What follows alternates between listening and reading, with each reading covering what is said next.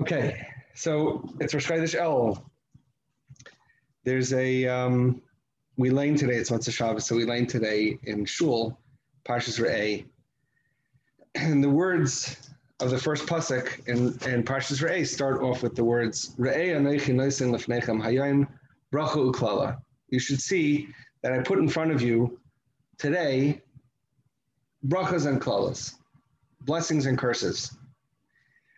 So there's a story like most Hasidic Maisalach that happen. The story is just a story, but the tzaddik took the story and made it into something very beautiful, and it's good for us to do in general. So the story is told of Rabbi Yitzchak Mevorka, who was a friend of the Kotzker, Talmud friend of the Kotzker. So the Kotzker was very, very sharp. Everything he said was very, very sharp. And with Rabbi Yitzchak Mevorka, everything was very, very soft. Very, very soft. And also we have not a lot of Torah from him, but very, very soft. So it was almost like a yin and yang, so to speak. They counterbalanced each other. The story goes that Rabbi Yitzchak Mevorka was sitting once and he it was Parshas Re'eh, and he said to there was a person that was sitting there, and he said to the person there, tell me a Dvar Torah, tell me something about this week's parsha. And the person said, I'm sorry, I don't really have anything to say. I never really learned in yeshiva. I don't really know what to say. I'm sorry. So the Rabbi Yitzchak Mevorka said, look, just open up a chumash and start reading the psukim, and whatever you know, whatever you don't know, you don't know. So the person said, okay, he opened up a chumash, and he started reading the words.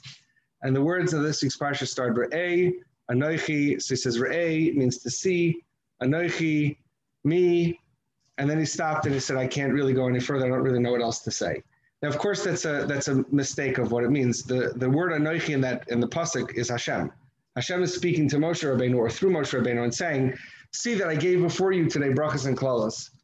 But the person read it mistakenly without really knowing how to read and said, Re'eh Anochi, see myself.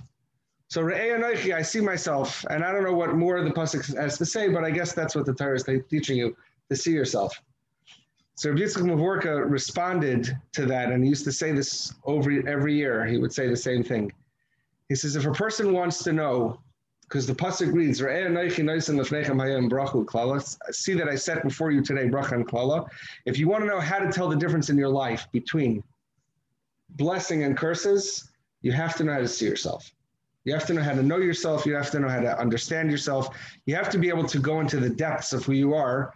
And it's only through that you'll be able to learn the distinction between bracha and klala. The Ma'or Shemesh was another big tzaddik, took this vart. I don't know if he actually took this vart, but he took this a step further. And he said, everyone has a self, an I. And the question is, how much is my relationship with myself bringing me to bracha? And how much is my relationship with myself bringing me to klala? How much of my trying to enhance my personal self, how much of that is raising me to living a life that's full of blessings? And how much is my relationship with myself leading me to a life of living curses? Okay? That's what the Ma'or Shemesh is teaching. That's what these tzaddikim are trying to teach us in the beginning of this past week's parsha. What I would like to do, because it's Rosh Chodesh El, is to talk a little bit about the notion of tshuva. This would be categorized under the label of the things that they don't teach us in our formal Jewish education, the things they don't teach us in Beis Yaakov and Yeshiva. Tshuva, to try to understand what tshuva is, I was talking to somebody today about the beauty of the month of Elul. Elul is generally taught as being a period of preparation. We're preparing for the Yom Noraim. The Sfarim make a big deal about hachana in general, preparation in general. But specifically in the month of Elul, they talk about the importance of realizing that to prepare ourselves for something is not a means to an end. Preparation is not something that we do just to get us to the next level. Preparation itself is an avoda. There's an avoda in preparation. So preparation in the Sfarim is brought down, the month of El is brought down, it's preparing ourselves for the Kavanas of Rosh Hashanah, the Kavanah of Shofar, the Kavanah of Tshuva, the Kavanah of Yom Kippur, etc. But that the month of Elul is not merely a good time, or since it's a month prior to Rosh Hashanah, therefore we should, kind of think about doing Tshuva. There's an Eis Ratzon in Shemayim. Hashem says that during this month, like it's true of every Yontif, during this month, there's some extra added energy. There's some added energy that takes place during the month of Elul. And we have to tune into that. We have to know what that is. And of course, many of us are raised understanding that Elul is a time of fear, at least in the old style yeshivas. It was a time where people got very tuned into their own neuroses, their fear, the trepidation. Oh my God, we're entering into the time where Hashem judges us, etc., etc. But that's not really the way the Midrashim seem to say things. It's certainly not the way that in the world of Hasidus, where the thought is much more around the words Ani l'daydi v'daydi li. I am to my beloved, and my beloved is to me. Hashem teaches us. These words come from Shir Hashirim, where we recognize that there's something very intimate about this month. There's something about this month that's really about love. It's the month of love. It's a month where the relationship between Hashem and Klal Yisrael become somehow more enhanced. There's much more of even the words Ani l'daydi v'daydi li, they almost seem like a palindrome in some way. It's a nice poetic play on words where it's like a very mirrored kind of image. Ani l'daydi, and then just flip those words around, l'daydi li, we're looking at each other, we're connecting to each other. There's all of this drama of love between us and Hashem. So it's not just about preparation per se, but we could say that the preparation itself is an avodah, and the avodah is to enter into the drama of my relationship with Hashem. That's really what this is about. Being in relation with Hashem is very, very dramatic. It's very, very beautiful. It's very, very intense. It's very, very painful. It's not for the faint of heart, being in a relationship with God. So the month of Elul is where that drama unfolds. That's how we get to Rosh Hashanah. We don't get to Rosh Hashanah after just preparing for Rosh Hashanah. It's not that we just spend our time preparing for Rosh Hashanah. It's a time that is meant to deal with our relationship with Hashem and really the drama of being in relationship with Hashem. The fear and trepidation aspect is not an extrinsic motivation. It's not like we have to be afraid of the judgment that's going to take place. It's the awe of a human being facing the reality of God. That's what the fear and trepidation is really about. It's being so madly in love that it's painful. We say in Yedid Nefesh, Nafshi Chaylas Ahavas Ani, that we say it in Shir Hashirim all over the place, that I'm sickly in love. It's too painful. I can't manage it. It's something that's too overbearing. It's too overwhelming. It's too transcendent. I don't know what to do with it. It's so big. It's both beautiful and painful all at the same time.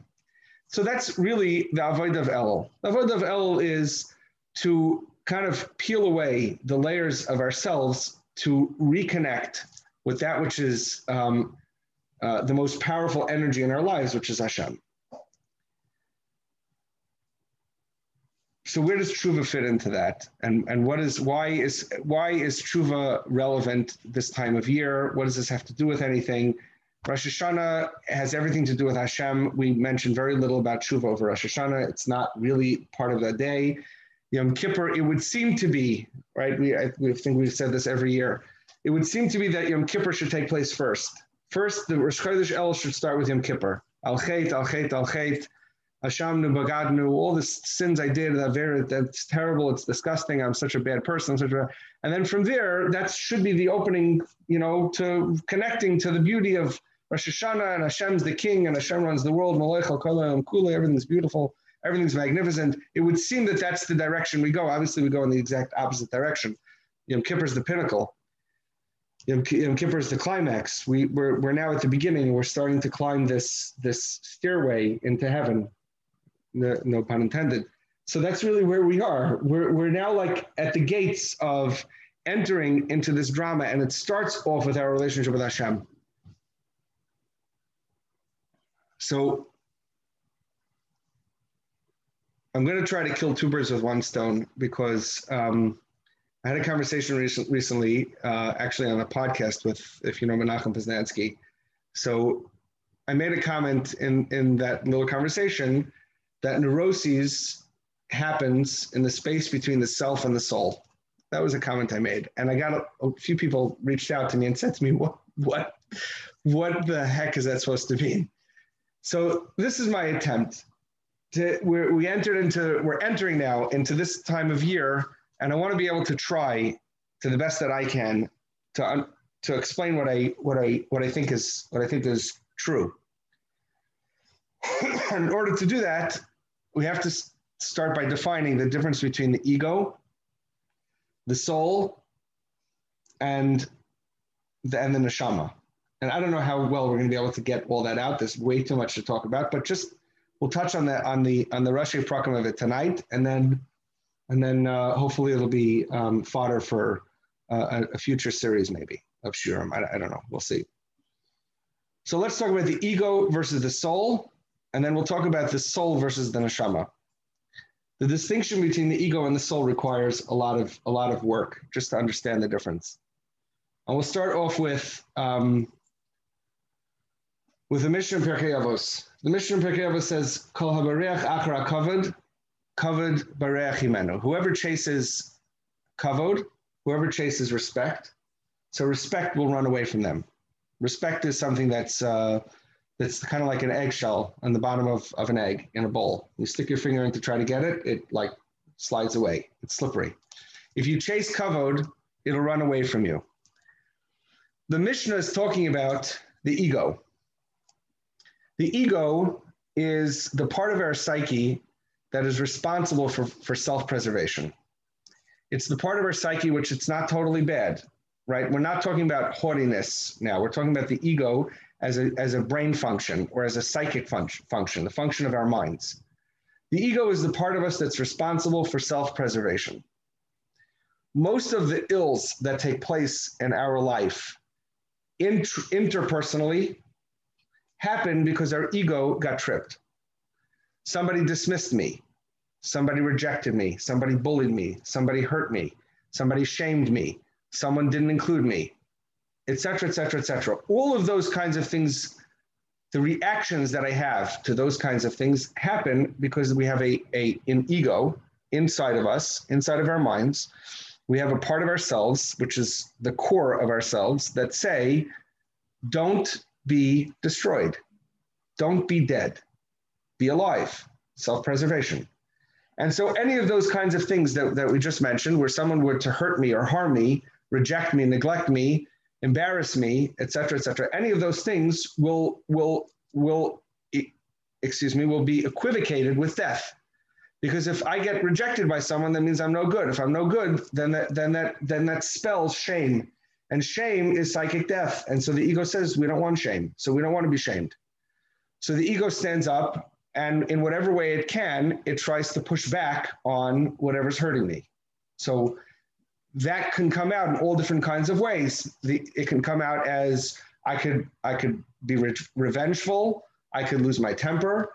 I can have insecurities. I can be fearful. I can be all kinds of different things that the ego can get me to do.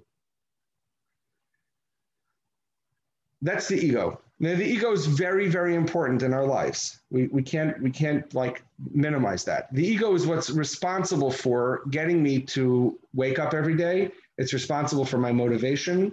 It's responsible for my engagement in the world. It's responsible for me eating. It's responsible for hobbies. It's responsible for really all of the psychological functions that we have that exist in this world that are pushing me and pulling me to live. The ego wants life. The ego wants life.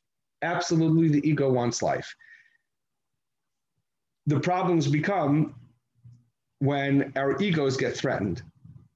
and our egos don't know how to work with life. And life, often, always, is in tension with certain parts of our egos. I want to go here, and life pulls me there. I plan this, and life throws that in my plate. I want this, and that happens.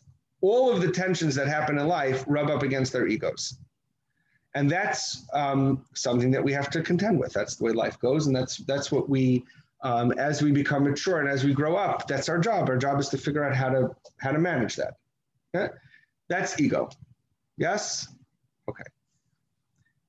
L'umazeh, the opposite, or a deeper level of understanding ourselves is the soul. Now, the soul, we're not going to define right now or talk about the distinction in this place. We're not going to talk about the distinction between a Jewish soul and a not Jewish soul. We're just going to talk about the soul. Understand what is the soul. The soul has a different need than self-preservation. And it seems like a very similar need, but it has a different need than self-preservation. The soul has a need to feel special, whereas the ego has a need to matter. The soul has a need to be special. The soul is like gold. The self or the ego is like oxygen.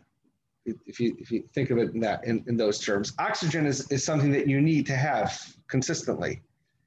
The soul wants or craves something that's more beautiful than just life.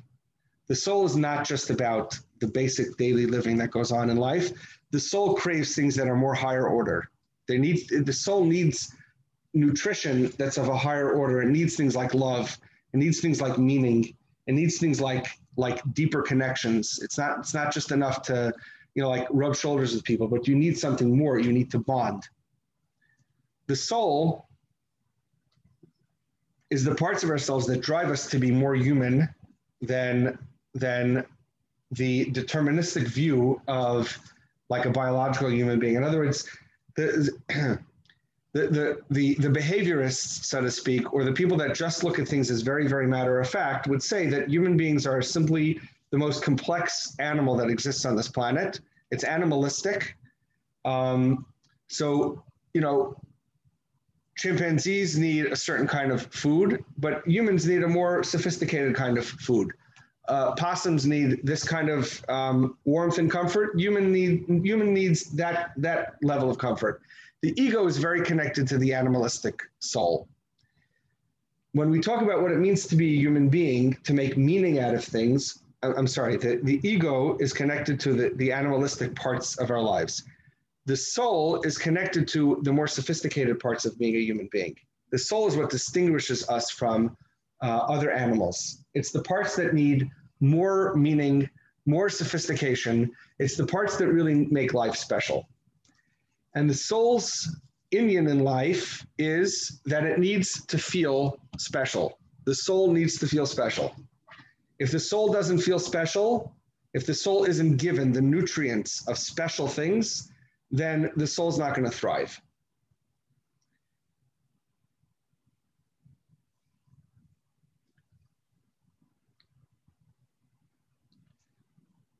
The soul is the part of ourselves that allow us to connect to God. The souls are the part of ourselves where when Hashem created man, Hashem blew into man a soul. It's not just a life force, because before he created Adam, Adam could have existed as a physiological being that was a more sophisticated animal. But when Hashem created Adam, he created Adam with something larger than that. It's larger than simply the physiological capacity to live. It's also about the ability to tune in and have a deeper, more meaningful existence. It's the part that's more connected to godliness. Let's say, having a calling in life. So what's the difference between being driven by your ego and being driven by your soul? Let's talk about that. So now I'm gonna not plagiarize, I'm gonna simply quote from a woman named Shelley Provost. I don't know who she is. I discovered her article a few months ago, and it's been completely helpful to me. So I'm just gonna read through a bunch of distinctions she makes. A lot of this I think will be very, very, very resonant. If we don't understand this stuff, we cannot talk about a Jewish neshama. Right? So that's what our goal tonight is to get to. But let me just go through some of the distinctions she makes between the ego and the soul. And I have zero doubt this is mamish like straightforward MS. Here's number one.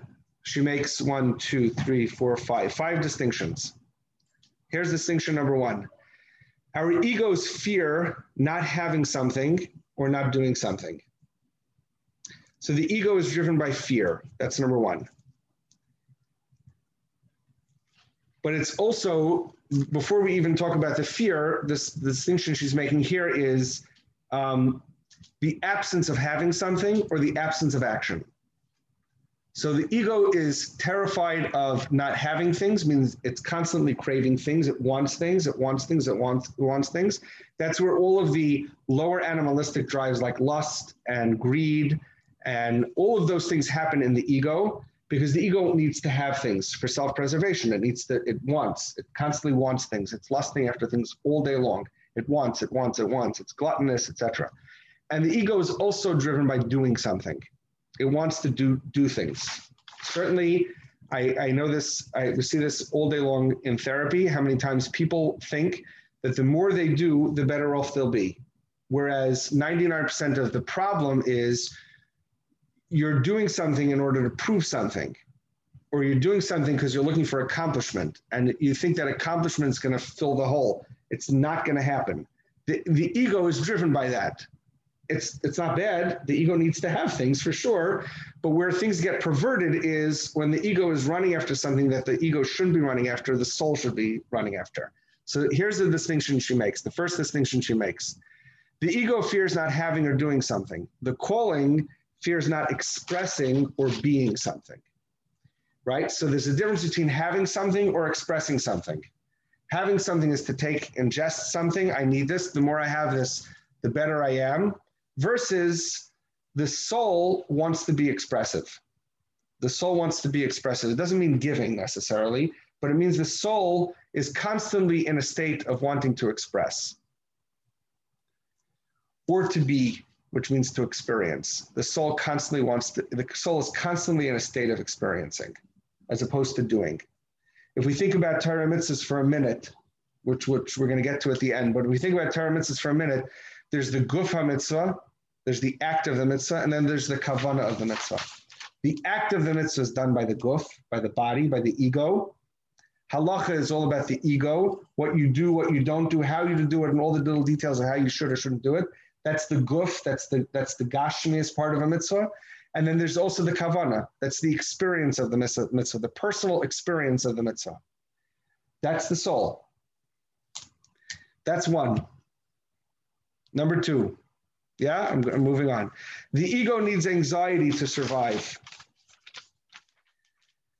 The ego is in a constant state of movement, whereas the soul is in a constant state of silence. And it flows from the first thing we said. If the ego is constantly trying to have things or do things, and the soul is constantly trying to experience things, then the soul is much more silent because the soul is just showing up to be ready to experience.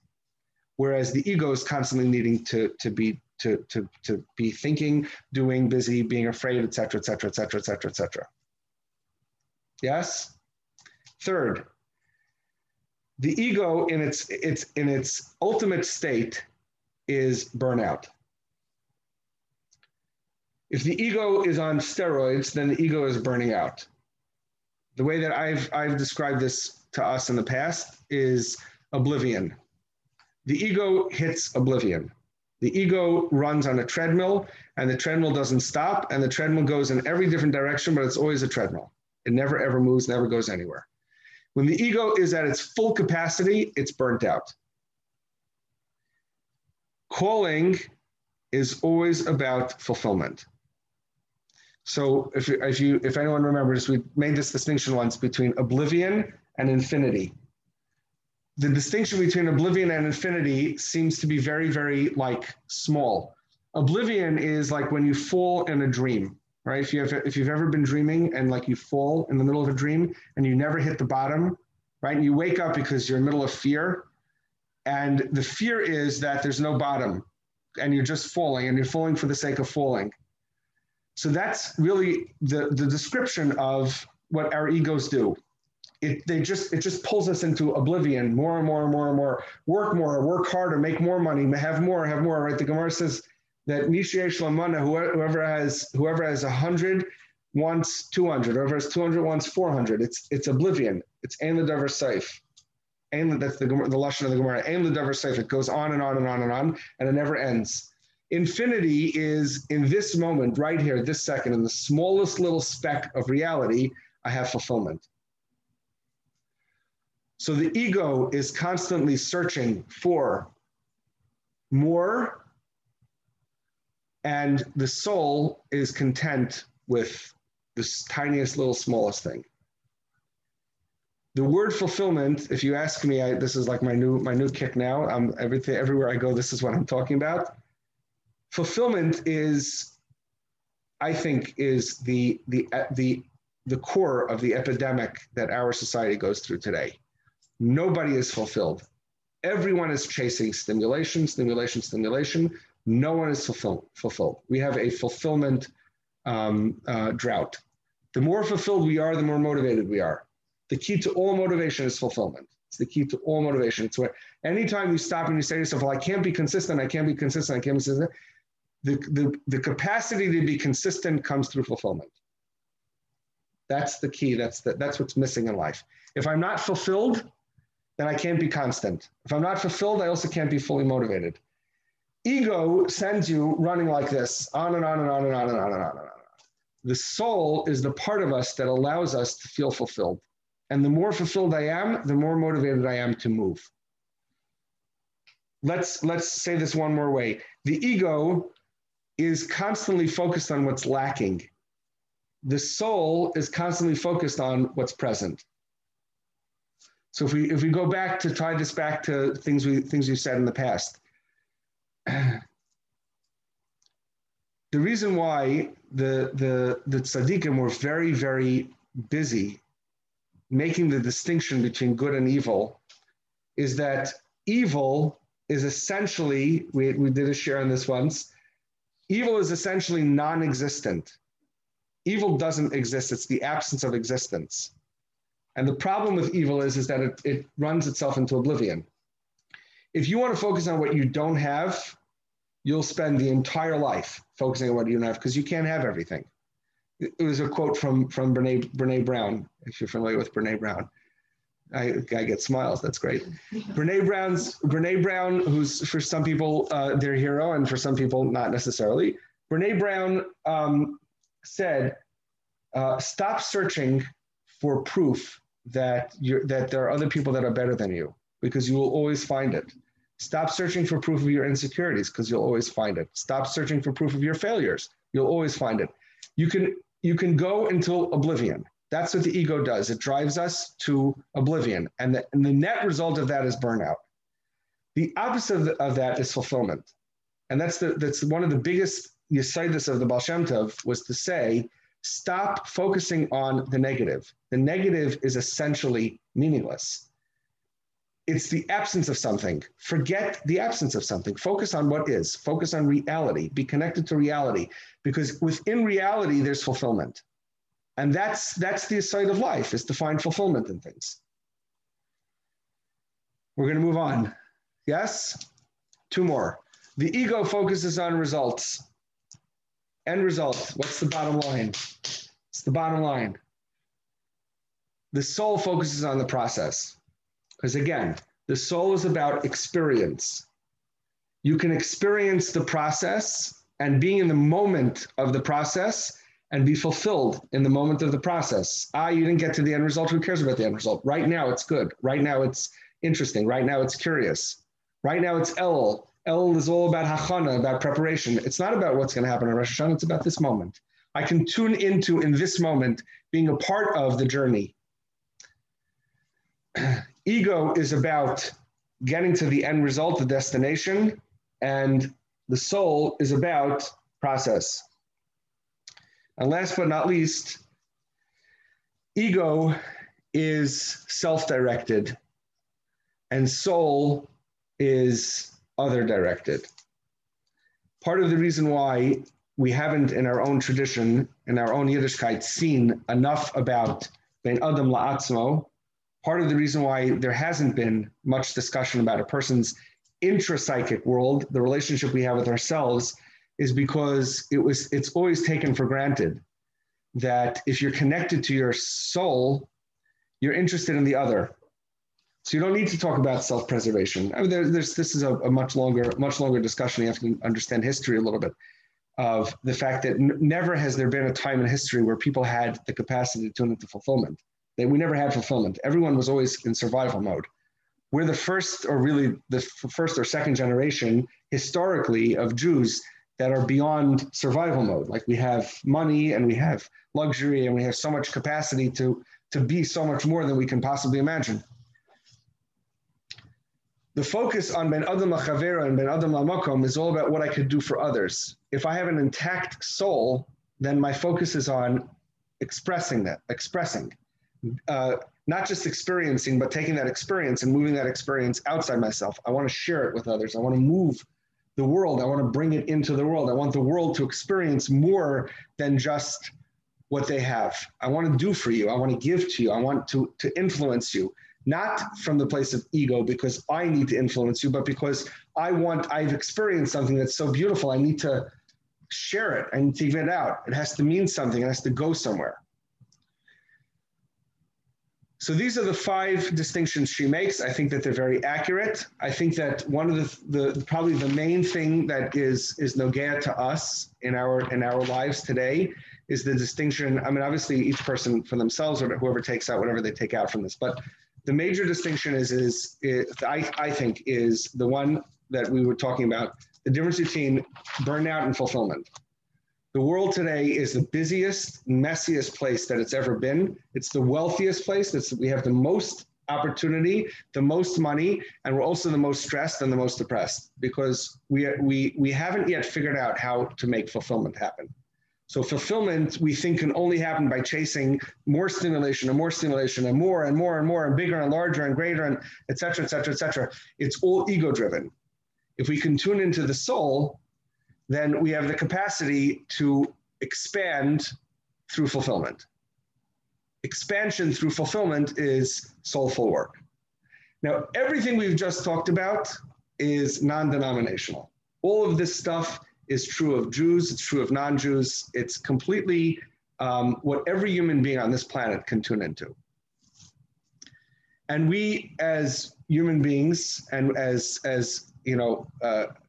Torah true Jews, whatever that means, we believe that we all have this. This is all a capacity everyone has. Re'ei Anochi, see myself. Learn about these things. These are things we have to learn about. Anyone who's ever been in therapy, anyone that's ever been trying to grow, these are things that we have to think about. We have to recognize the capacity to run either through our ego or through our soul. So very quickly, just to review, and then we're going to move from here into talking about neshama for a minute. The 5 things that she says is ego fears not having or doing something. Calling fears not expressing or being something, right? Expressing and experiencing. That's all what the soul is about. Ego needs anxiety to survive. Calling needs silence to survive. So the soul just wants to be able to be tuned into the experience. Ego manifests as burnout. The soul manifests as fulfillment. Ego focuses on results. Soul focuses on the process. Ego wants to preserve itself. The soul wants to preserve others. All of this is non-denominational across the board. So now let's take it a step further. Because one of the things that I said before is that the self, the ego, wants to preserve itself. The soul wants to feel special. The lashon of the Svarim is that Klal Yisrael is the soul of the people. inside feeling special, inside everything we just discussed about soulfulness versus ego, all of that stuff, there's a soul that's hidden even deeper into that. And that's really the distinction between feeling special and feeling kadosh. Kedusha, the feeling of Kedusha is certainly a special feeling, but it's something, it's being special of specialness. It's like 2 times specialness, or it's like the specialness of specialness. There's all different ways, I guess, of trying to express it. Where Hashem says, I give humanity, all humanity has a soul. All humanity has the capacity to do all of these kinds of things, to be tuned into experience and to find fulfillment in life and to be expressive in life and to care about others. Every human being on the planet has that. But I want to give you, Klal Yisrael, the capacity to take it a step further, to be something deeper, to be something that's not just special, but is holy. The ego needs to matter. The soul needs to feel special. The neshama of a Jew needs to be kadosh, kedusha. Kedusha means that it's not just about my soulfulness, but it's all directed from Hashem and back to Hashem. That there's a certain intimacy, there's a certain specialness that is reserved specifically for Klal Yisrael, and that specialness, forgetting the fact that it's distinct from the other nations of the world, we don't have to go there. This is not about putting any other people down or not really differentiating any. It's a much more complex question. Our role in the world versus the world of the Umas Olam. But for us, just for us to understand, Kedusha, we're not really taught much about what Kedusha is. Kedusha is the capacity to experience that I matter, to experience that I could live in a more special way, a more sophisticated way, and that it's not just about being special, but that there's this added layer of tuning into the fabric of existence, that everything about me is somehow so intricately connected to the fabric of all existence, that a Jew could be sitting somewhere and do something nice for someone else, and somehow that mitzvah affects the entire existence of all of life. I don't just matter to myself. I don't just matter to the people that I'm with me. I don't just matter through karma, if you believe in that. I matter in a way that's way beyond. I can affect worlds and universes and all kinds of things in the spirit sphere and the mystical spheres. Everything about me makes waves in all of existence. Because Hashem reveals that from all the humanity that I've created and all that humanity can do, there's something that's beyond that Klal Yisrael can do. The specialness of religion, of our religion, is that it's the blueprint for living Kedusha. It's not the blueprint for mattering. It's not the blueprint for feeling special. It's the blueprint for Kedusha. And this is where things get really, really messed up for us, because we tend to get very confused between what's psychologically healthy and what Hashem wants for us. Those things are not necessarily the same thing, and those things can be in tension with each other. The problems become when we get confused with religious culture and what we think is normal and what's healthy. We have egos. Our ego is there to teach us how to live a healthy life. If things don't make sense to our ego, we shouldn't be doing them. Our job is to preserve our ego. The problems in life become when our egos and our connection to Torah get not in line with each other, not in sync with each other. That's where life gets crazy, or that's where life gets, fun or dramatic or whatever, or screwy, whatever word you want to use. But the purpose of Torah and mitzvahs is to give Klal Yisrael a unique capacity to live in a way that no one else can. The Gemara says that a guy who keeps Shabbos is chayav misa. That doesn't mean we kill someone. It just means that we understand. A guy who tries to keep Shabbos, that means he tries to tune into, or she tries to tune into Kedusha, she can't. It's not possible. because Kedusha is something that exists on a plane that's much higher than feeling special.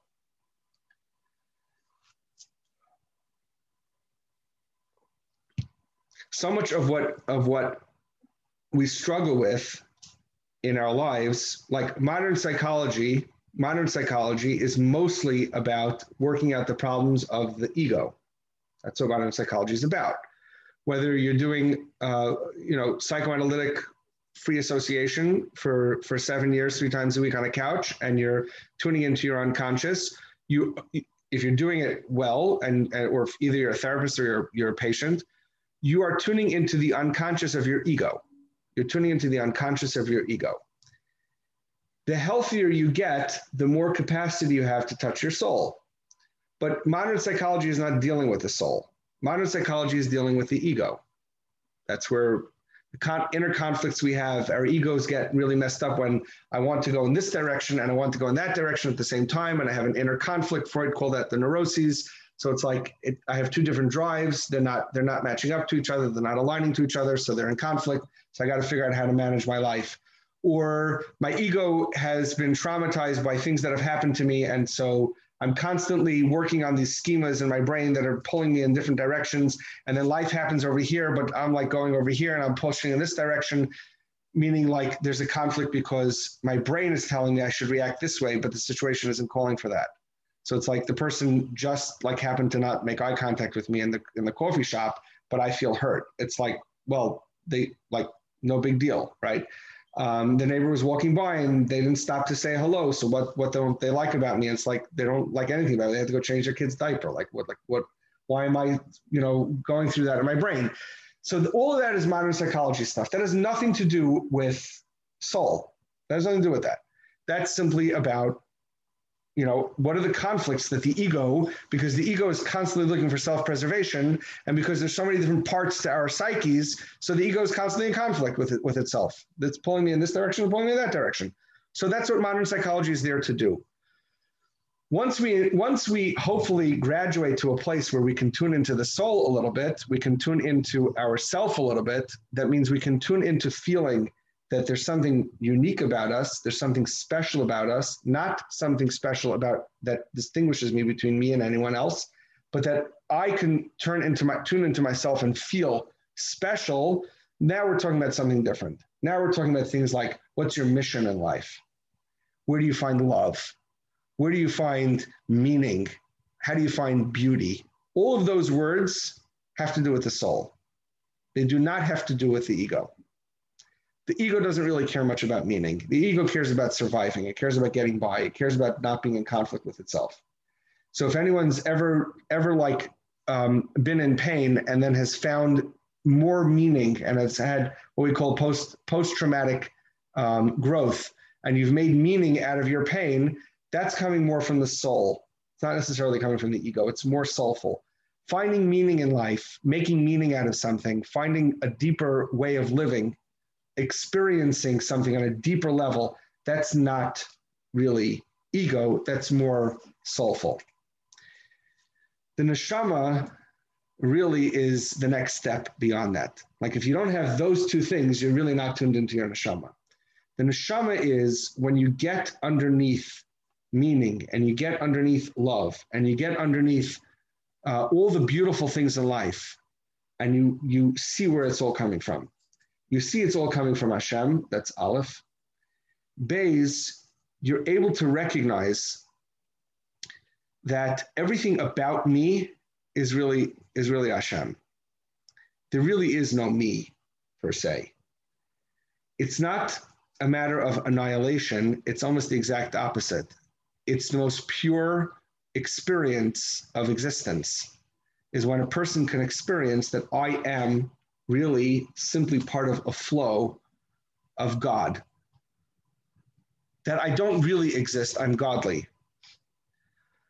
When a person is doing a mitzvah in the right way, that means that everything's working in the right way. It means that their neshama is so tuned into a feeling, that's a key word, tuned into a feeling of being a part of Hashem. And then there's no choice, should I or shouldn't I? There's no conflict, should I or shouldn't I? it just flows. It flows. Shabbos just flows. The mitzvahs just flow. It's like it's in it's a term from the Breslov is a nachal novea makor chachma. It just flows. Things just flow. The reason for that is because Rabbi Nachman, whenever he spoke, it would just flowed. Everything just flows. When a person is in the flow of godliness, then there's no conflict. There's no question of what meaning can I make out of this? What meaning can I not make out of this? There's no conflict. Should I do this? Shouldn't I do that? My mind wants to go here. My mind wants to go there. I'm not really sure. It's yes, bechira, no bechira. The way that some of the Sfarim write it is in a cute way. The highest darga of bechira, the highest level of bechira is not to have choice. Because I'm tuned into my neshama. And if I'm tuned into my neshama, it means I'm tuned into the blueprint of everything that exists in this world. And so Shabbos is not a day that I observe. Shabbos is a reality. And I'm just part of that reality that's called Shabbos. I'm part of that mitzvah. I'm part of this mitzvah. And I'm not part of that Avera. And speaking the piece of Lashon Hara, it's not like I had a struggle, should I, shouldn't I? It's that, no, it feels disgusting to me to be not sensitive to someone. It feels like it's the antithesis of me to be sitting in judgment of someone, that feelings of resentment grate on my soul, and I just don't want to go there, so I just don't go there. So my neshama is just flowing like this. In the world of the neshama, the Yetzer Hara isn't there. The Yetzer Hara isn't there with the neshama. The Yetzer Hara exists much more in the ego. The Yetzer Hara isn't really so much of a soulful concept. It's not really part of the soul. The Yetzer Hara is the conflicts. The conflict like this, conflict like that. I'm not sure exactly how to make it work. There's all different ways, constructs. The Yetzer Hara is really a very undefined term. But the Yetzer Hara exists in the world of the self, the ego. Ego is conflicts. Sometimes you win, sometimes you lose. You try to make it a little bit like this, a little bit like that, etc. But the neshama has nothing to do with the Yetzer Hara. The neshama doesn't exist anywhere near the Yetzer Hara. The Yetzer Hara is 1,000 bazillion miles away from the neshama. It has nothing to do with the neshama. The neshama simply flows. It's a complete flow, and it is something that only a Jewish person has, and that is it's tuned into the way that Hashem, Kaviyachal, lives in this world. So Rosh Hashanah is a day of being Mamlech Hashem. So I'm Mamlech Hashem through simply just being a part of it. That's it. It's just a part of it.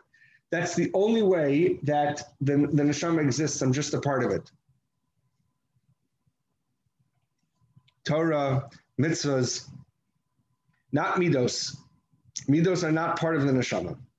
Midos have much more to do with the ego. Certain Bali Musar talk more about the soul too, but midos have to do with the world of the ego. Don't be like this. Yes, be like this. You have very, very human impulses that want you to self-preserve, so therefore want this kind of thing, the want to be pulled in that direction, be pulled in this direction.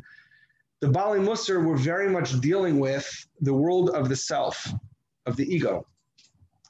The Bali Hasidus were not really. The Bali Hasidus were saying, forget Musar. We don't really need to talk about the self. Let's talk about the soul. Let's talk about making meaning out of something.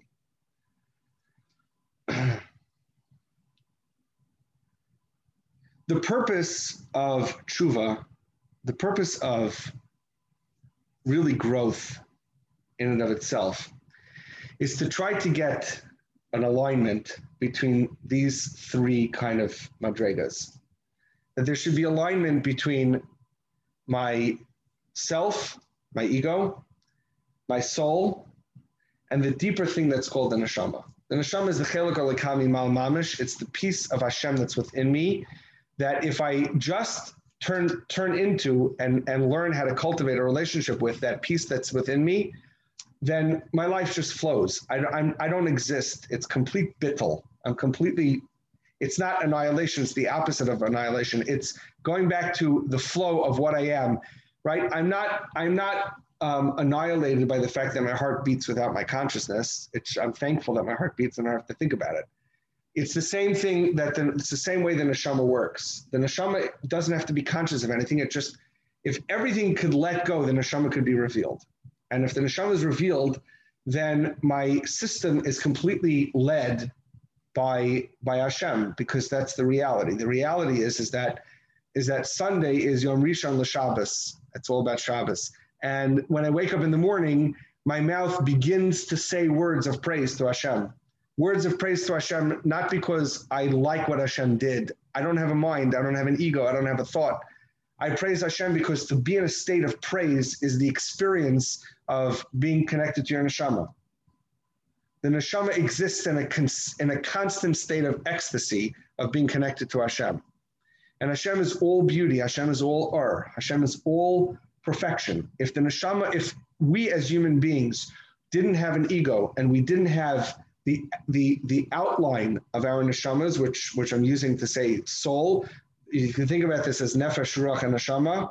If you're familiar with those categories, nefesh is the ego, ruach is the soul, the neshama is that which what we're talking about is connected to Torah mitzvahs.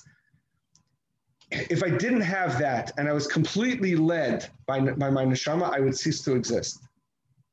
People who are psychotic, people who experience psychosis. So it's nice to meet you guys. I don't know who's a mental health professional or not. People who experience psychosis are experiencing a removal of their nefesh and ruach. And they're experiencing light that's coming from their neshama, or in a case of an Andrew, they're experiencing light that comes from their ruach, that they have no capacity, there's no tangible capacity to deal with it in their ego. And so therefore, it's experienced as a break. And it can shatter a person's brain. People can die from having an untreated psychotic episode. It's pikuach nefesh. But often, when Jewish people experience a psychotic episode and they start to feel things like this Mashiach, or Hashem's talking to me, it's nevuah, it's not complete crackery or quackery. There's something actually happening. And that is, there aren't kalim, the self doesn't know what to do with this like unbelievable explosion that took place. The difference between somebody who's psychotic and somebody who has nevuah is that somebody who has nevuah has the capacity to deal with the neshama exploding. When the neshama explodes, that means that piece of Hashem that's within me explodes outwards, then I cease to exist in that moment. That's what nevuah is. Nevuah is that chelak elukam yimal mamash, that godly piece that's buried inside of me is completely unleashed and nothing else exists. It's called Ruach HaKodesh, really. Nevuah is even a higher darga. So let's take the word nevuah out of it. That's Ruach HaKodesh. Ruach HaKodesh is the capacity to be tuned into my neshama. The neshama is, all of Torah and mitzvahs are what the neshama is doing. The question is whether or not our bodies and our minds follow. You can call me tomorrow. The neshama just continues to flow. The neshama is completely tuned into the fabric and the reality of how life works, and that's Torah mitzvahs. Growth is about trying to make an alignment between all of these things in life. It's about saying my ego is conflicted and wants to do 50 million things, but there's a part of my soul that's calling me to do something bigger. So many of the Balei Hasidim say, forget what you're in conflict with. It doesn't matter to me. I was sitting in a meeting. I was sitting with a Rav about a certain project that we were working on, and I was like really pulling back, and it was mostly my own insecurity. And I started to say to him, I don't know if I should really like do this thing. I'm not really sure. I don't know. I'm stepping on someone else's toes. I don't know. And he looked at me square in my eyes and says, I don't care what your conflict is. Like I'm not interested. Stop. It doesn't make a difference. Like, we're doing something here. There's something real here. And whatever, get over yourself. Like, I don't care what your conflict is. So it was done with love. And I, had enough of thicker skin at this stage of my life. So it's like, he's right. He's right. Like, stop being insecure. Your insecurities take place in your ego. Now, I'm not minimizing that. Like, the ego is really important. Our psyches are really important.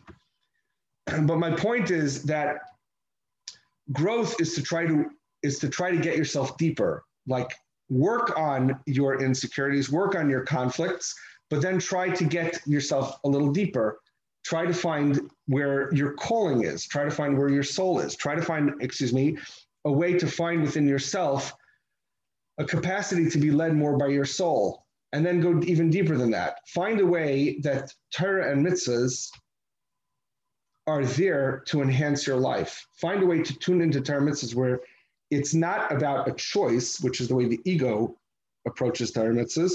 Find a way where Torah and mitzvahs are completely natural, because they are. Torah and mitzvahs are completely natural to each and every one of us. Our neshama is constantly being mekayim every single mitzvah in the Torah. Every single mitzvah in the Torah and neshama is being mekayim all the time.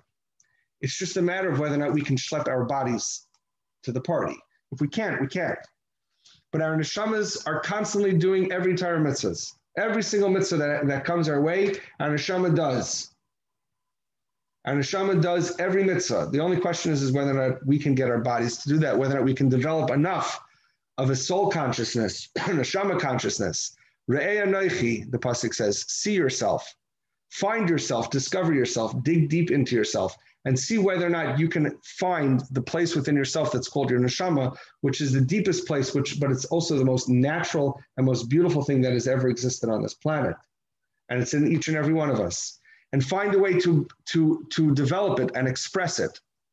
Each one of us has a personality. Each one of us has our own dreams, has our own way of living, has our own way of being. Express it, build it, share it with people, share yourself with the world, share yourself with, even in the tiniest little place, if it's a matter of experiencing versus expressing. Don't end your life by just experiencing something. Express it somehow. Even if it's behind your closed doors. To experience something is a beautiful thing, but now express it, make it more real. Express yourself, make yourself more real in this world. Even if you're an introvert, do it. Build it, grow it, make something of it. Because the more that you express yourself into this world, the more you're living from a place of neshama, the more you're living from a place of ruach. Tshuva, the first understanding after all of this drasha, tshuva on a darga of our egos is to say, Hashem, there's a mess up here. I conflicted. I really wanted this. I really wanted that. I don't know. I'm not really sure. I chose the wrong thing. I'm sorry I chose the wrong thing. Okay, that's for sure. There are halachas about how that's supposed to be. Fine. On a deeper level, tshuva is to be able to say to Hashem, between my ego, which is all the conflicts that I have, and the calling, I'm not choosing calling. I'm choosing to go with the ego. I'm choosing burnout. I'm chasing stimulation. I'm not really finding fulfillment. So tshuva on a deeper level means to say, I'm going to stop stimulation. I'm going to look for fulfillment. I'm going to stop trying to do things. I'm going to look to experience things. I'm going to stop trying to focus on my selfishness. I'm going to focus more on expressiveness and doing for others. On a deeper level than that, it's the disconnect that takes place between me and Torah and mitzvahs, where I don't feel that Torah and mitzvahs are shaykh to me. Tshuva in the deepest level is when a person wakes up in the morning and says, Torah and mitzvahs are over there and I'm over here. And they're not the same thing. And the whole thing's extrinsic to me. When a person is tuned into the world of tshuva, it means that they're bringing themselves back to themselves. I'm bringing myself back to my neshama. I'm bringing myself back to my ruach. I'm bringing myself back to the deeper places within me that are really completely flowing from Hashem. If Cook writes over here, and you posted it on the WhatsApp chat. So if you have it, great. If not, not. And if you want, I can send you a picture of this afterwards. If Cook here says in Uras HaTshuva, Perik Yud Aleph, Ois Gimel, Kol ma shehatshuva misamekes yoser, whoever does tshuva in a deeper way, the deeper I do tshuva, which means the way we just set it up, the more I can return to my neshama, the more I can return to the unique way that I am in this world, the more I am living authentically to myself. I'm living my way. the more I could return, the deeper my tshuva could be. Holeches yiras hamaves umisma'etas. Then my fear of death gets removed. If we think about it in terms of the way so many of us are raised, where Elul is such a fear-inducing and anxiety-inducing time, tshuva gets such a bad rap. It has the feeling of such negativity and anxiety, and you have to you have to feel a pit in your stomach, and your Adam's apple has to go through your head. Like, it's such an intensity. Rav Kook is saying the exact opposite. The deeper you get into tshuva, the more you are going into yourself and returning to the natural way that you are. Your fear of death, which is, to use modern psychology, what Freud said, that all neuroses come from the fear of death. That means all your neuroses go down, not the opposite. Tshuva tends to trigger neuroses up, the opposite. The more you do tshuva, the less anxious you become. Ad sheposekas legamre, until your fear of death completely leaves you. If you're doing tshuva right, you're becoming less afraid. If you're doing tshuva right, you're becoming less tuned into the ego. If you're doing tshuva right, you're doing less stimulation and more fulfillment. If you're doing tshuva right, you're doing less needing to have things and instead trying to experience things. And instead of the fear of death, what we end up with is what the pasuk says, "Vatischak liyom achron." It's talking about the days of Mashiach, that we will laugh at the end of days. That means that we will laugh at death, not just laugh at death, but laugh with death. Death will be a good thing for us, because death means that I've arrived at the place where it's just my neshama. It's just the Or of Hashem. It's just the beauty of how beautiful beauty is. I don't know how to use the word beauty I don't know what word is more magnificent than that word. That's it. That's the purpose. The purpose is to get back to that place where I'm back in the flow of being godly.